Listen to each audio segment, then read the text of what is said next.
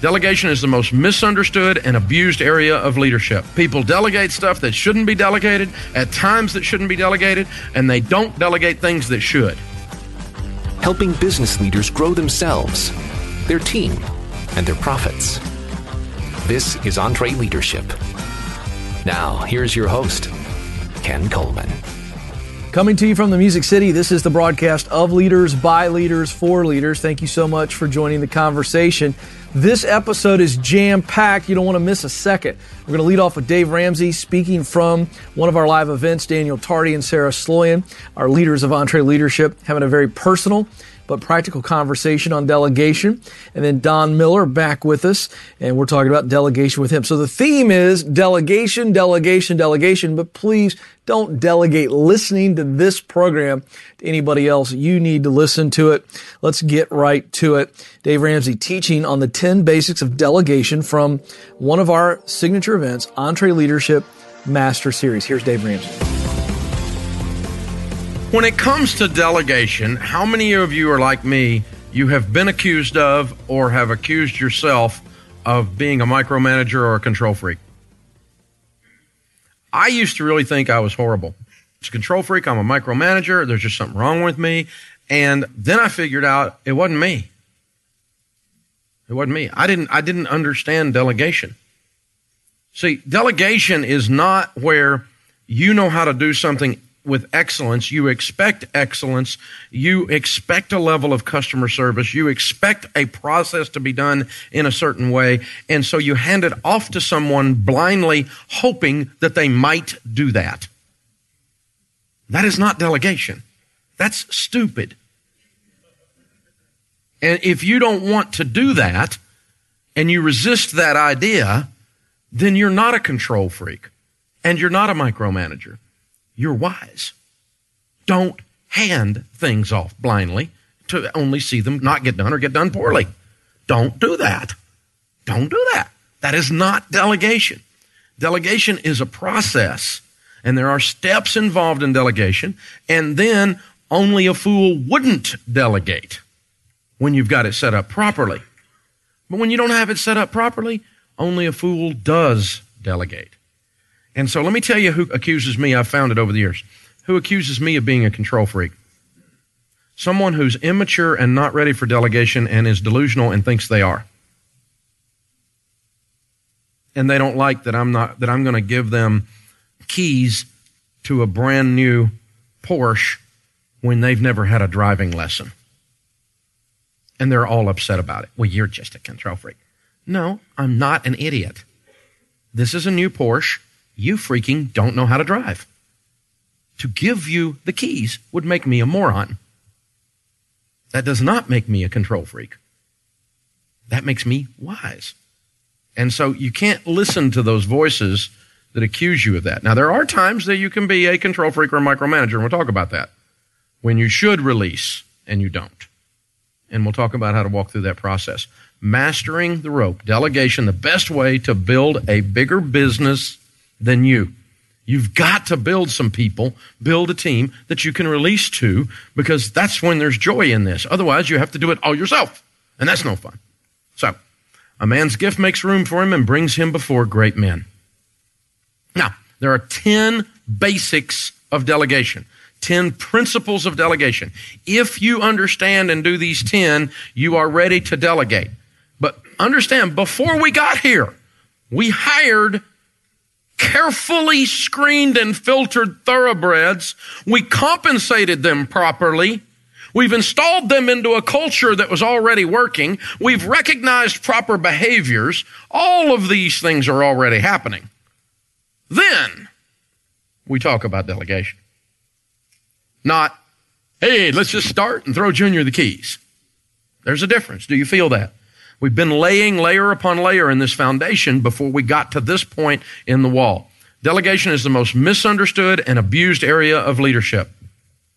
People delegate stuff that shouldn't be delegated at times that shouldn't be delegated, and they don't delegate things that should.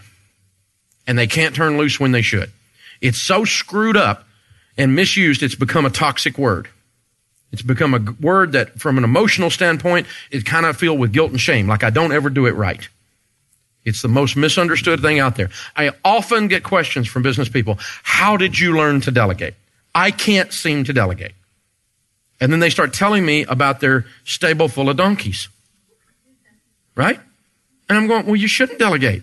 You got a stable full of donkeys. What would you delegate to? There's nobody in there you can trust that you've named so far. Or this guy is good at this, but you want to delegate this. Well, he can't handle it. He doesn't have that skill set. He's not proven himself in that area. Number 2, an entree leader can only delegate tasks, responsibilities, and concepts to a team member when both are mature. Now, if you're a young leader, meaning you're a beginning leader, not chronological age, but you're a beginning leader, you may not be mature enough in your leadership style to have confidence in yourself yet to release. That's maturity.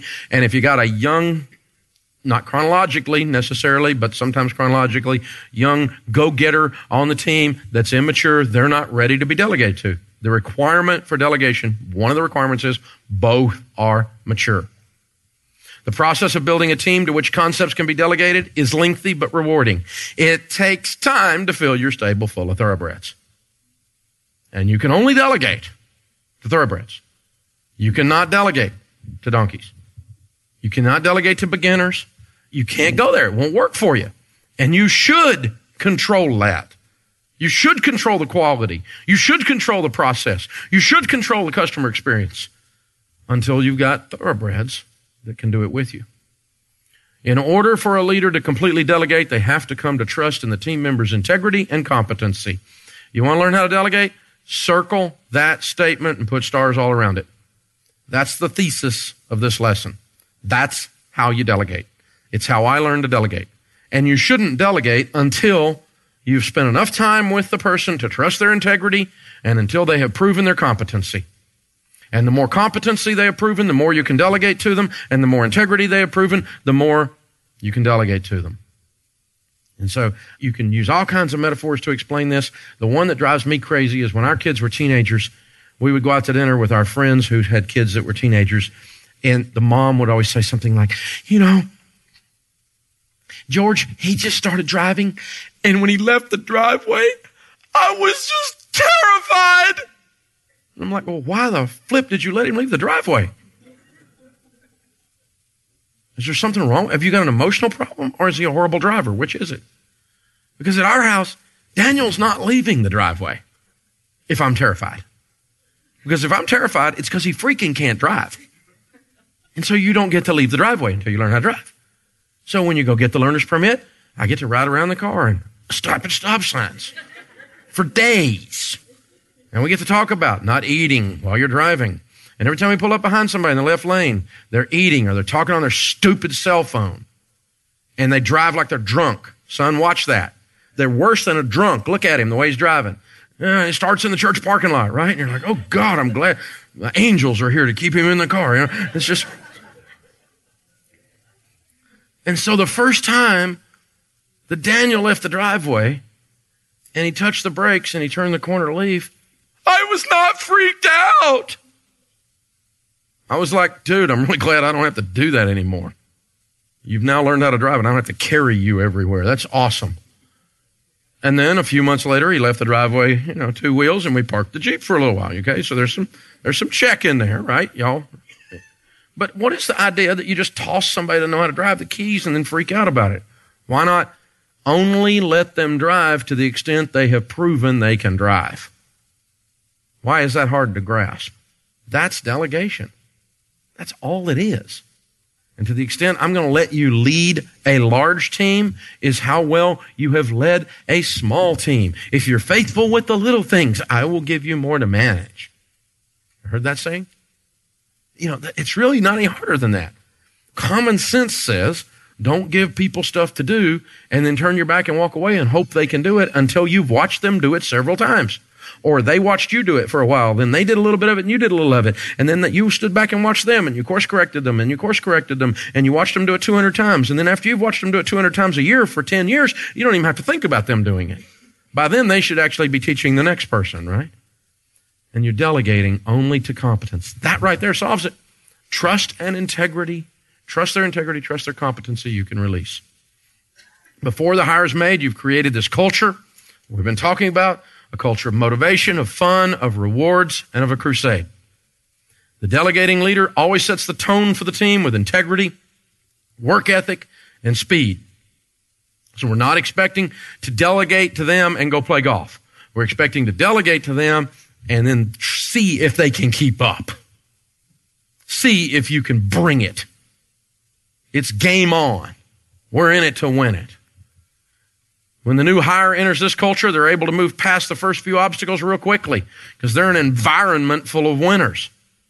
They are pulled along by other people's success. Their first 90 days can have an unbelievable curve into production if they walk into a productive environment that's prepared for them. And they have a computer and a phone and all that stuff, right? Everything's paved out here, and you're releasing them into a situation that's already prepared. At the start of a new position, it's impossible to overmanage. In those first few weeks, it's not micromanaging, it's called training. When you hire somebody for the first 6 weeks, you see them working for you, or they're working for one of your leaders, you need to be walking around looking at them, and every time you see them, you need to pretend you see a shirt in their hand. They're saying, who's going to take my money? Who's going to serve me? Is there any customer service here? Because they're still waiting on trying to figure out where the bathroom is. They're still trying to figure out how to turn on the computer and what the passwords are. They're still trying to figure out the easiest way to get to work and beat the traffic pattern. They're still trying to figure out how life's going to work here. And your job as a leader is not micromanaging when you're training them and you're all up in their business for that short period of time. The faster you pour into them, the more you pour into them, the more you see competence, the more you can release. But if you just stand back and say, I wonder if he can do it, let's see, we'll laugh when he falls. What? He's walking around holding a shirt. When somebody give me service? Is there any service in this store? As the person proves themselves, you lengthen the rope a little at a time until little follow-up is required. You let the rope out. As they prove themselves, you give them more rope, more room, more freedom, more liberty, because they've proven their integrity. They've proven their competence. Again, we use kids as a metaphor for this, but it's a pretty good metaphor. When our kids hit the teenage years, we started discovering that the sole greatest motivator of a teenager seems to be, I want to be treated like an adult. To which my constant response was, freaking act like an adult. And then we'll consider treating you like one. And the more you act like one, the more we will treat you like one. Our goal is for you to be an adult, so someday you leave. So we're all on the same page. We have the same goal. Now act like it, right? But they don't, because in this 15-year-old body lives a 4-year-old and a 34-year-old. And you have no idea when you walk up to them which one's going to come out. It's like multiple personalities, Sybil, right? You come up and you go, and one of them, she was going off on her mama one night, and I said, listen, baby, you may talk to your mother that way, but no one talks to my wife that way and lives through it. I will take you out. You will, no way. I don't get it. I said, listen, you're acting like you're 4. If you act like you're 4, I'm going to treat you like you're 4. If you want to act like you're 34, and sometimes they can, they just amaze you. And you go, what'd you do with your evil sister? You know? They act like they're 34. They get to treat them that way. So our deal, our metaphor with our kids was the rope. That's what we told them. We said, listen, you go down to the movie theater, and we're going to pick you up from the movie theater when the movie is over at this time. That's our deal. Anything else happens, going to be a problem. This is the deal. Spit, shake, pinky swear. This is the deal. Hey, I'm at McDonald's. We walked over here after the movie. Wrong. That is not what we said. Don't bust the trust. Humpty Dumpty's hard to put back together again. You say you're going to do something, you better do something. Otherwise, you get nothing, no life. You stay in your room the rest of your life. Duct tape will be involved, right? You know, you're going to do what you said you're going to do if you want more freedom. You want to be treated like an adult, you act like an adult. We're going to delegate more of your life to you. And so, or they go to that, they're 15 years old and they go to that party and they call and say, Dad, problem here, Dad. There's left-handed cigarettes and adult beverages here, and I need to get out of here. Because we explained to our kids, when they bust a party like that, they bust all the people. The people doing drugs and the people stupid enough to stay with the people doing drugs. And all their names are listed in the same list, except the ones that have the name Ramsey, and they're on the front page. That's how it works, okay? And right there on the front page. They're stupid. They're a wreck, okay? Right there on the front page. That's how it would happen. And so, kid, get out of there for your sake, my sake, and for the sake that that way we can let you live. So, get out of that party. So, true story, one of them picks up the phone, calls, this is bad. The parents left. This is getting dumb. Come get me out of here. Man, I'm there in 7 minutes, right? Quick as I can get there. You know what you get for that phone call? Lots of freedom. You just proved your ability to make quality decisions, because my goal is to teach you how to make good decisions. And the more you make good decisions, the more opportunity you have to make more good decisions. The more I'm going to lengthen the rope and lengthen the rope. And I'm going to pull the rope in when you mess up. And then I'm going to lengthen the rope. Every time you make a good one, every time you make a bad one, we're going to adjust the length. And the worse you are, the closer you got to stay right here, because I got to watch you. And the better you do, the longer I can let you go. And the longer I can let you go. It's a pretty good metaphor. So when our oldest child, Denise, got ready to go off to college, as Rachel tells the story, our middle child, which is probably not a proper perspective, but she remembers it as a funeral wake, that the oldest child is leaving to go to college, and so mom gets out. We eat in the dining room with cloth napkins. Fancy, right? It's like a big deal. Get the china out, her last dinner. It's like a funeral. And it's her last dinner before she leaves to go to college. And we sit around and we talk about Denise as if she's not there. It's right. And this is how Rachel tells it anyway. I don't remember it being quite that way, but I do remember this part of the story as being true. I ran by Michael's, the little hobby place, right?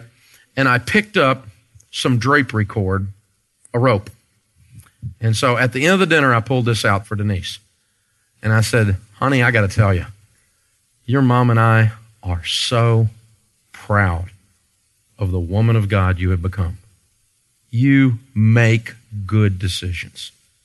You know who God is. You walk like that. You talk like that. You study hard. You have a good work ethic. You have a sweet spirit. And I am not worried about you going to college. You are going to go there and succeed. You are ready. You're awesome. We're so proud of you. And all your life we've talked about lengthening the rope. You're going to be almost 300 miles away, and the rope doesn't reach that far. And so we brought you your rope. This is your rite of passage. You are moving into adulthood. And we tied it with red ribbon to represent your academics, with orange ribbon because you're going to the University of Tennessee. Go Vols. With purple ribbon to represent your spiritual walk, with white ribbon to represent your purity, and with yellow ribbon because if you need something from home, it's always here. This is your rope. And everybody cried. It was so precious and cheesy, because I'm cheesy. And she packed it away with her stuff, and we took her to college. And we went back to college went down to UT for a ball game about 4 or 5 weeks later. We went into her dorm room because you get to visit the dorm room. Oh, goody. Looks like a prison cell. And we go in there, but this thing is hanging on the corner of the bedpost. Because I figured Cheese Factory's going in the bottom of the closet here, right? It's on the corner of the bedpost, right out there in plain view where everybody can see it. I'm like, hey, Denise, what's up with the rope hanging on the bedpost? Oh, Dad, the rope is a legend. Girls come from 3 dormitories over to hear the story of the rope. We have a new sorority called the Order of the Rope. It's just, it's crazy. But it had that much of an impact because it was that metaphor that we were delegating to someone who was ready. Integrity and competency to make the decisions. And that's really what you're trying to build in your team as well. You want to build quality children that grow up and leave and bring grandbabies back, right? This is what we want to do. We don't want to grow. We don't want to grow people who are dysfunctional on purpose anyway. And the same thing's true in our organization. So we let the rope out according to integrity, according to competency. The last one is complete delegation, is when the entree leader is now approving large decisions and checking only results. You're no longer watching details. I told you earlier, I get involved in 2 areas of the company: new things, because they're unproven, and probably the leader of the team is unproven in that area, and broken things because something screwed up. And these are the areas I spend my time on, other than stuff like today where I'm being the product. But when I'm involved in something in the building, it's new things and broken things. Operational things, I don't need to be involved. Fully delegated. I'm following the metrics. I'm reading high points, touching places, random checks, just to kind of keep the pulse of what's going on. But I spend very little time on areas that are working. All right, hope you enjoyed that teaching from Dave. We've got a great guide for you. The best way to build a business bigger than you. Hint, it's about delegation. This takes Dave's 10 basics of delegation, which you heard a bit of in that teaching we just gave you, and puts them down on paper so that you can keep them in front of you and so that you can actually implement these delegation basics to help you not just delegate, but really to model it so the rest of your team gets it, they do it, and you win. So to get this great resource, text the word delegation to 33444. That's delegation. Text that word to 33444, or we have the link for you in this episode's show notes. Well, it's always fun when we can get two of our leaders, Daniel Tardy and Sarah Sloan. They really do work together to lead this division of EntreLeadership so well. They're in the trenches and they are practicing what we preach. So we put them together in the studio and they have a very personal conversation about how delegation ultimately takes place through relationships and feedback. Here are Sarah and Daniel. Sarah, this is the biggest problem in small business, probably in business anywhere. All we talk about is the work. All we talk about is what got produced, what widget was punched out, how are the metrics, how are the numbers, are we hitting our goals, is the performance on pace, perform, produce, results, work. And I'm all about results. But if you don't stop and have relational discussions about how are you doing as a person, where do you want your career to go, how can this place help you get there, you're going to miss your best people. They're going to come in and they're going to fly right out. I got to stop you because I think a lot of our people are like, but I don't know how to grow people. That's why I'm listening to this podcast. I don't know how to delegate. So how did you learn? What I'm hearing you say is just asking people the right questions. I would say I would go upstream just a little bit and go, it starts with a habit that every week you've created a lot of space in your calendar to prioritize discussions that don't have anything to do with just getting the work done. It's lunches, it's one-on-one meetings where part of that meeting isn't tell me what you did this week for the company, but it's how are you? How are you feeling? What's on your mind? What's driving you crazy right now? Those are where those questions come up on, okay, let's think about this differently. You're having conflict with this other person on the team. Let's talk through a better way to solve that. Have you reached out to them? Have you initiated with them? Have you told them that you're frustrated with them? Have you connected and tried to figure out what does winning look like for them and how can you support them? So all of that mentoring and developing and leading people, it starts with saying we're going to have space in our week where that's actually all we're talking about. This should be a major bucket for you. This is something that you have to spend time on, is developing your next leaders and your next influencers. And even if there's not an official title, I'm hearing you say, go ahead and start planting the vision and the seeds of how we're going to get there so that that is an official role that you need them to fill. Yes, absolutely. And if you're the leader, your goal should be that someday you're spending 90% of your time having developmental conversations with people who are then going and doing things the way that should be done, the way that you would do them. But the fallacy is, okay, I have to do everything. I'm the guy that got this started. I'm the lady that sold the first customer this thing. I know how it works better than anybody else, so I'm just going to keep doing it. And you can do it, and you can add actual business value. But if that's all you ever do, you're never going to get to a place where you're guiding and building a team. And that's the only way your company can scale. You're only going to cap out at what you can possibly throw 80 hours a week at if you're stubbornly committed to doing all that stuff. And you're going, I never have time to build my people. I never have time to teach them how to think. I never have time to sit around on a whiteboard for 2 hours and go, this is how we should be doing this thing with our culture and our values and our standards. If you don't have time for that, you're never going to have time to see your family, to do what you want to do in life, because you're going to be working 80 freaking hours a week, grinding it through instead of building a team. Yeah, I love it. So we've been using this analogy with our team, the idea of 20-pound weights. If I took one of these team members into the gym tomorrow and I said, hey, I want you to lift 200 pounds. they would hurt themselves, right? So, and that's what it would be like today if you took all the tasks on your plate and you went to one of your team members and said, okay, tomorrow I want you to start doing all of this. They would have, at some point, quickly, a very visible burn down mode, right? Yeah. So what do?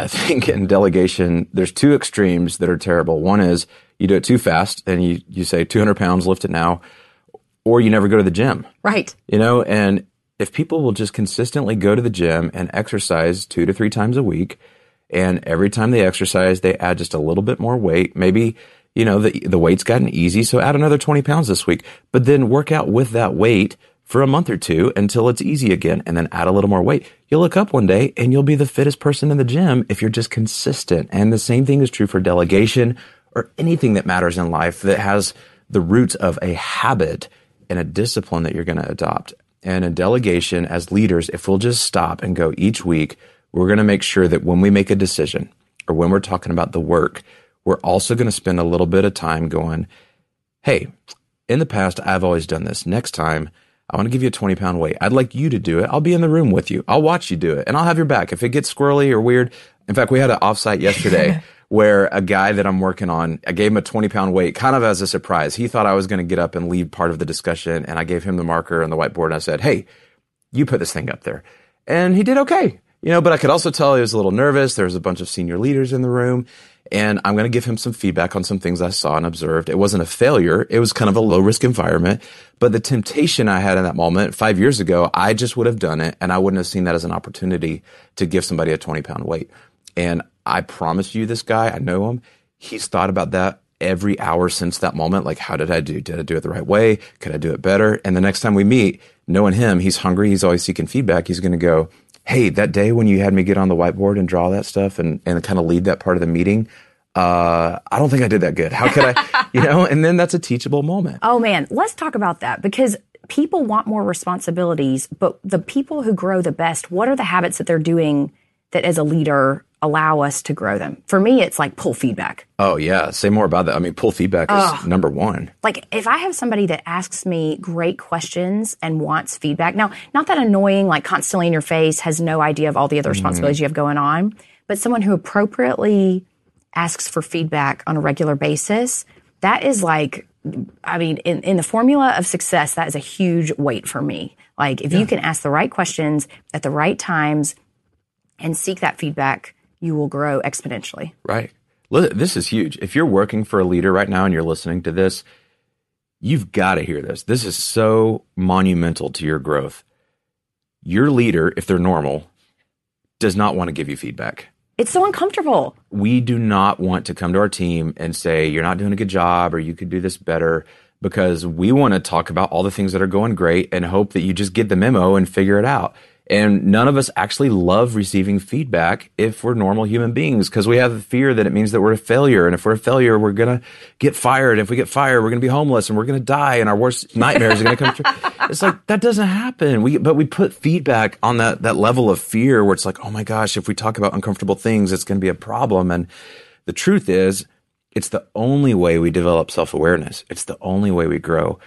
But ask your leader. And if you're leading a team, ask your team for feedback. When you ask, you're inviting people into that discussion and they go, do you really want to know? Yeah, I really want to know. I'm not going to be mad at you. Just tell me. They go, well, actually, it's kind of obnoxious that you're always 5 minutes late for the meetings. Oh, I didn't even realize everyone cared. Okay, cool. I can work on that. And then you get better. But to have to come and tell somebody like, hey, you're 5 minutes late for the meeting all the time. What the crap? Get your stuff together. No one wants to really come off that hardcore, no one wants to be a bossy boss. Yeah. Unless some of you guys are listening like my boss does. Well, then you're working for the wrong person. Get out. There's people who have a heart and who have decency, but most leaders don't want to give feedback. So I think it's a two-way street. When you pull feedback, you're asking, what could I do better? What in my area that I'm responsible for do you think I could be doing a little bit better, doing differently? And you're just making it safe and you're disarming the other person to go, I really do want to know, and I really do know that we're going to be friends even after you tell me something that may be uncomfortable, and I'm actually going to see that as a gift. I'm going to see it as a blessing. I'm going to see it as you're helping me get better, not you're telling me something you don't like about me, and now all of a sudden I'm going, I must be a failure in life. Right. You know, I want to hit 2 tips that you've shared with me in the past that I feel like have been a game changer for me. One is our initial reaction when someone asks us for feedback is, as you described, we just go, oh, you're fine. Yeah, you're great. Yeah, let me tell you all the good things about you. Okay, if you want real feedback, you ask a specific question and you say, on a scale of 1 to 5, how do you feel like I'm doing on this thing, or fill in the blank? Because then people will sit and they'll say, oh, well, you know, you're doing great. You're really doing great. You're 4. And you're like, okay, well, what would make that a 5? What would make it a 5? And then you get to the heart of that because it is so uncomfortable. Yes. It forces you to go, oh, so there is a gap. Right. Share with me. So doing that, I love this tool because it simultaneously lets the other person compliment you and say you're a 4, not a 1. Because that's their fear, is that if they give you feedback, they're going to think that you think that you're a 1, and they're going, that's not what I mean. It creates a safe way to say, you're doing awesome on all of these things. And if you're talking about some growth or improvement, I do have some perspective on that. Right. So yeah, scale of 1 to 5. That's a great technique. I love that. And then, well, I got it from you. You're welcome. Oh, well, it's brilliant. Absolutely. Okay. So my second tip is to consistently ask for feedback and make the space for it. So I don't hear ask 50 times a week, but consistently. So in our one-on-ones, every week, I ask, we've worked together for 6 years, and I ask you the same questions at the end of our one-on-one every single time. And it's around, what is it about my personal brand I may not be aware of and that I should be? Is there anything with EntreLeadership that you worry is a gap for me? And is there just anything that's top of mind that's worrying you right now and keeping you up that I should know? And it forces you're not hiding that stuff from me, but you're so busy. Well, I'm not always thinking about it. Right. Or then I'll think about it on the drive home and go, oh, I need to give Sarah this feedback, but then it's going to feel like I just blindside you if it's out of nowhere. So it makes it just a normal part of the discussion. I will tell you, if you're a leader listening to this, you're probably going, oh, I'm going to make my team ask those questions all the time now. Don't do that. Don't do that. They're going to go, oh, really? This is now start doing it to them. Like, model this first. Your team is so intimidated by you just because you're the leader, and you're never going to hear it from them. They're always going to tell you what you want to hear unless you go into their world and go, hey, I'm your leader, and I'm sure it could be awkward sometimes for you to tell me things I could work on, but I just want you to know, is there anything as your leader that I could do a better job in supporting you and believing in you and clarifying the vision? If you start to model this first, then 3-4 months from now, you've gone first and said, I'm going to be vulnerable with you and I'm going to be open to your feedback. And also, when they give you feedback, don't go, oh, no, here's why you're confused and you shouldn't see that way. Take what's true about it and actually go work on it. Even if it was only 10% accurate, then later you could kind of change the perspective a little bit, as long as they're not argumentative. Then 3 or 4 months in, you've been doing this. You've been seeking feedback. You've been pulling from your team. Now you can go, hey, you know how I've been asking for your feedback? I'd love for you to start doing that with me. And then you can introduce that. So don't go back and go, we have a new feedback policy. You're going to ask me every time we meet, can I do anything better? That's so lame and plastic. And that's the stuff I was talking about. It's a check the box move. Yeah, it's a check the box thing. And that's where I was saying in my kind of early 20s as a younger leader, I would hear a technique like that and I would go jump in and just try to implement the technique, and I would miss the whole heart and the relationship and be a decent person. Connect with people where they're at. Don't come off as like, I found a great technique that's going to somehow robotically create a relationship that's not actually coming from a place of authenticity. Right.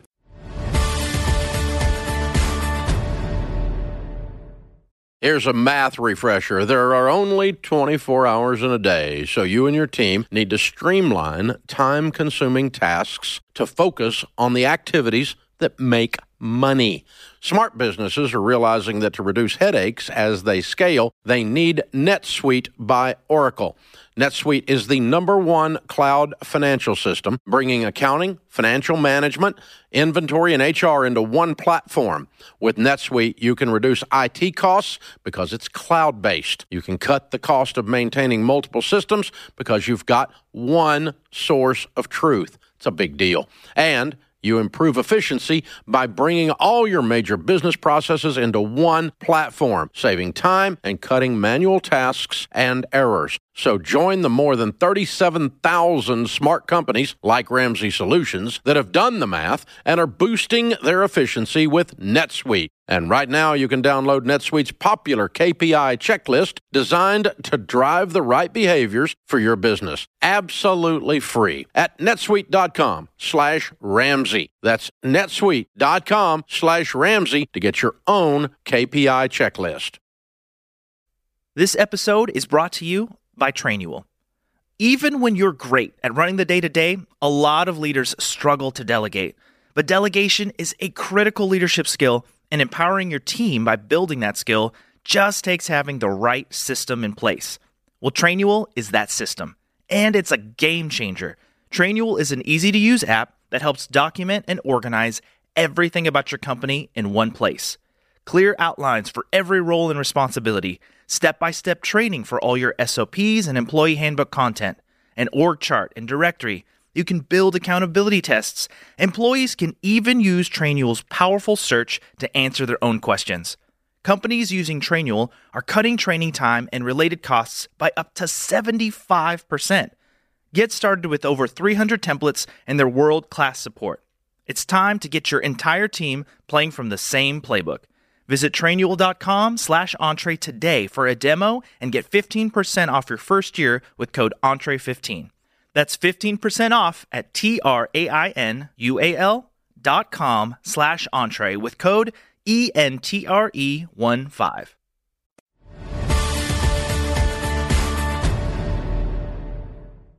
So it's interesting. We started talking about delegation, and it feels like we have really moved into kind of this whole discussion around feedback. But tie those two together. Why is it so important? Well, you can only, as Dave said, you can only delegate when somebody has the competency and you trust their integrity and their character. And the only way you're going to have a real sense of their competency and their character and integrity, the only way the trust is felt with the absolute certainty that has to be there before you lengthen the rope is through these conversations around how are we really doing together? How's our relationship?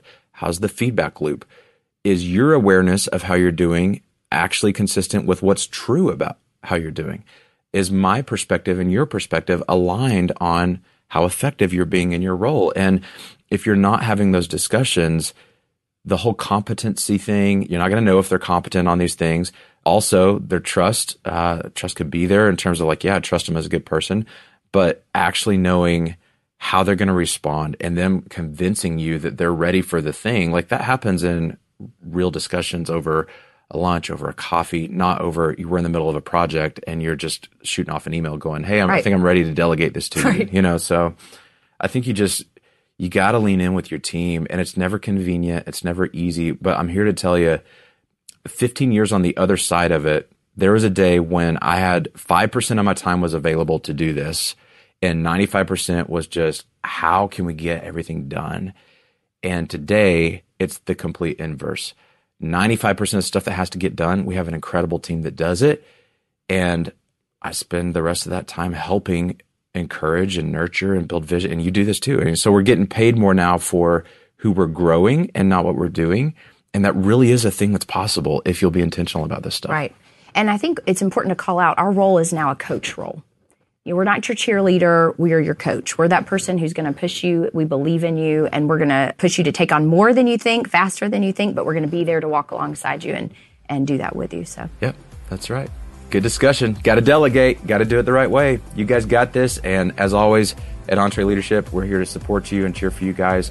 If there's anything we can do, just give us a call, drop us an email. We want to see you guys win. Go get them. Big thanks to Daniel and Sarah for hanging out with us in the studio and sharing some real leadership talk. All right, so let's talk about an event where you can begin to put all this together. It's a great event for you, the leader, and for your team. The event is our Entree Leadership One Day, and it's coming to you live stream. That means you can watch it anywhere in the country. February 19th is the date. Dave Ramsey, Christy Wright, and yours truly are all teaching from the stage. And it is a great way to invest in your team, not just yourself, but your team, because you can watch it in the office. You can watch it in the Hardee's down the street, as long as they're okay with you taking several hours there in the corner. You can watch it in your church. You can watch it anywhere you want to watch it. If you've got the old intraweb, then you're going to be able to tune in to this great event. And we're going to give you a special offer. If you click on the link in the show notes, you're going to get $20 off of the live stream pass. So who doesn't like a discount? And it's already way too cheap. I would have charged you people way more. But you know what? There's smarter people, kinder people when it comes to charging you. This is a great day. I mean, folks, we give you the entire playbook for a ridiculously low price for what you invest in your company. But why not go get the $20 off? You can thank somebody else for that. I would not have done that. I think we've made that clear, but it's a great deal. Well, we got some more fresh content coming from a recent conversation I had with my good friend and your friend, Donald Miller. He's been on the program many times. We're going to hear a little bit of him talking about this idea of thinking closer to the comma. It's a great way at looking at delegation in the terms of, as a leader, you need to be thinking closer to the comma, and that's going to affect what you're delegating and how you're delegating. So here is Donald Miller. You do this in your own company, and you challenge other leaders to think closer to the comma, further from the decimal point. Yes. What in the world does that mean?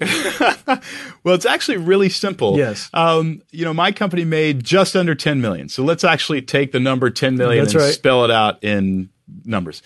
10, comma. That's right. 000, comma, 000, decimal point, 00. Right. That's 10 million. Yep. What you want to do as a leader is be thinking way up past the second comma. You want to be up here in the millions. In other words, the things that you should be thinking about should be $1 million ideas and $1 million innovations and $1 million, or if you're a smaller company, hundreds of thousands of dollars, whatever. Not the decimal point. The decimal point are $100 problems, $250 problems, those kinds of things. Now, if you look at that number and you circle around the decimal point, there are millions of jobs that pay that. If you solve problems around the decimal point, you get paid a percentage of the numbers around the decimal point. Mm-hmm. So McDonald's solves the problem of lunch, hunger. Well, that's around the decimal point because that's an $8, $6 problem. What's the person working at McDonald's going to get? A percentage of $6. Right. Are they working any less hard than the person who's making millions? Probably not. Right? They're working just as hard. That's right. But their mental energy is solving a small problem. So what you want to do is stop solving those problems and start what I call climbing the commas. Now, the problem is millions of jobs, 162 to 163 million jobs in the American workforce. Most of those jobs are around the decimal point. The air starts getting thin. There's less and less jobs. Middle management, vice president, C-suite, or owner of the company as you keep going until you get into hedge funds, and they're way up on the other commas.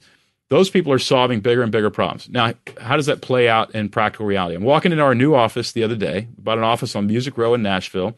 There's a lady who's been there cleaning the banisters because we had to paint the whole place.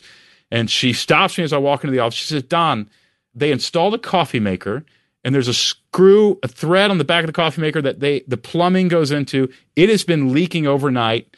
There's a huge puddle of water on the floor. I put a bucket under it. I cleaned it up, but water has seeped into the floor. I'm walking in the door to think about a pitch that I want to make a division of our United States military in order to actually develop their entire... Right. Right. That's what I want to do. Yeah. This is a $10 million problem. That's right. And the most that this problem could cost me in the long run is $1,500 with a plumber and some drywall. Right. I need to get away from that problem as fast as I can. Right. I need to say, can somebody else solve this? Thanks, and I'm gone. Exactly. Because every amount of energy I spend around the decimal point, I'm not spending in the commas. Yes.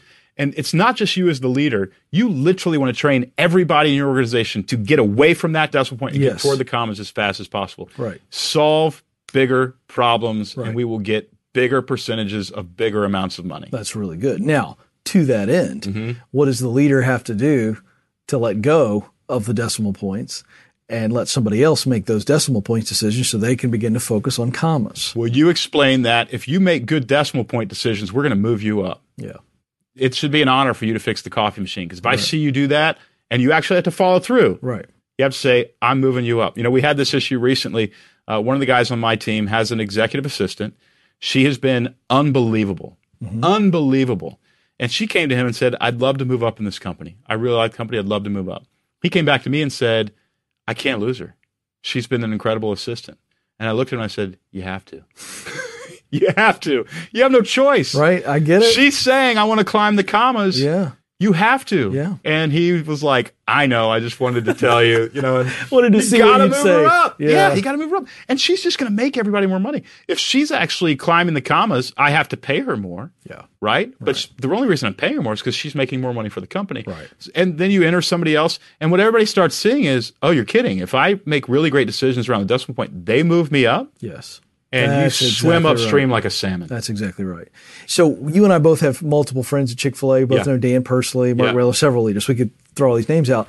One of the things I've always been impressed about with that company is when you get to their corporate headquarters or you meet some of the people, you find out where they started out. Yes. And they are very intentional at Chick-fil-A to take good people, get them in here, watch them, develop them, right? Give them opportunity, and they will move them up. Some of the top executives started out in some what we would think of as menial positions. Right. It's extraordinary.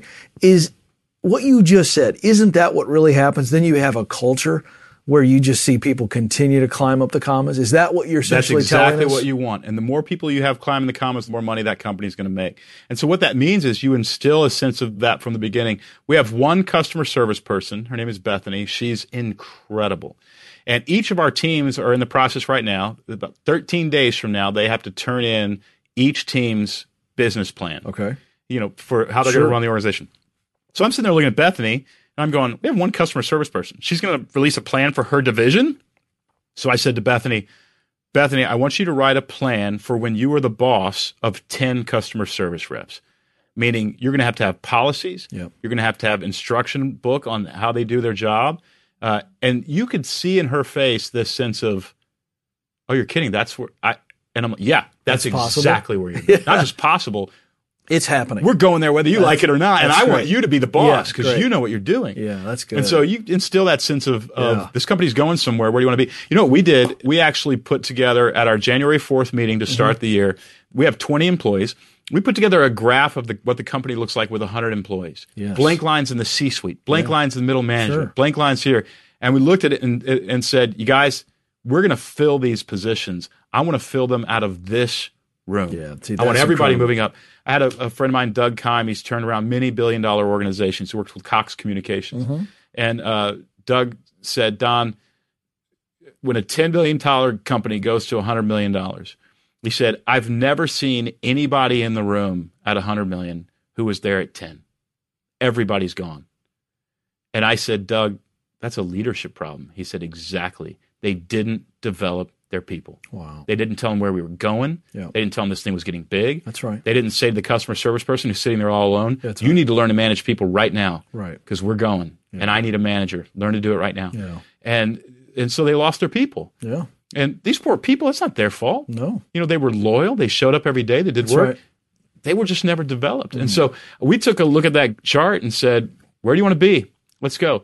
And immediately, I think maybe 2 days later, one of my guys in Dallas, Texas, who's kind of had his foot in a different career. He's been one of our star salespeople, so we don't lose him. Makes $1 million a year for the company. Wow. He's got his foot in the acting world, and it's going okay. He's been on some commercials, those kinds of things. He calls me and he says, we're moving to Nashville. And I go, why? He goes, I want to be around this company. Yeah. I saw those blanks, and I just realized I want to be there. I want to be at the top someday. My guide director, who we just moved to the content department, I said, where do you want to go? And she looked me in the eye, Ken, and she said, I want your job. And I said, bring it on. Fantastic. Yes. We're moving her up. Yeah, it's fantastic. But if you don't show those paths to people, they don't get excited. They don't know. And here's the thing. You got to tell the truth. That's right. So I've had people come and say, I want that job. And I had to say, I don't think you're qualified for that. I don't think you're not wired that way. Right. But what about this? Yes. And they go, ooh, I didn't think about that. That's right. Give them another path. It's so true. People want to see a ladder. They do. They want to know that if they do a good job and earn it, they're going to have a chance to grab hold of another rung and get up there and just keep climbing. If you show them a ladder, climb the commas. And every comma they climb past makes you more money as the owner. Everybody wins. Yep. Everybody wins. Good stuff. Don Miller, thanks for hanging out with us. It's always a pleasure, man. Thanks. Big thanks to Don for hanging out with us as always. Well, I told you that we were going to cram a lot of information in your head. And that's what we do. Thank you for hanging with us because you've got a lot to do, so go do it. On behalf of the entire Entree leadership team, thank you so much for listening. We'll talk with you again very soon.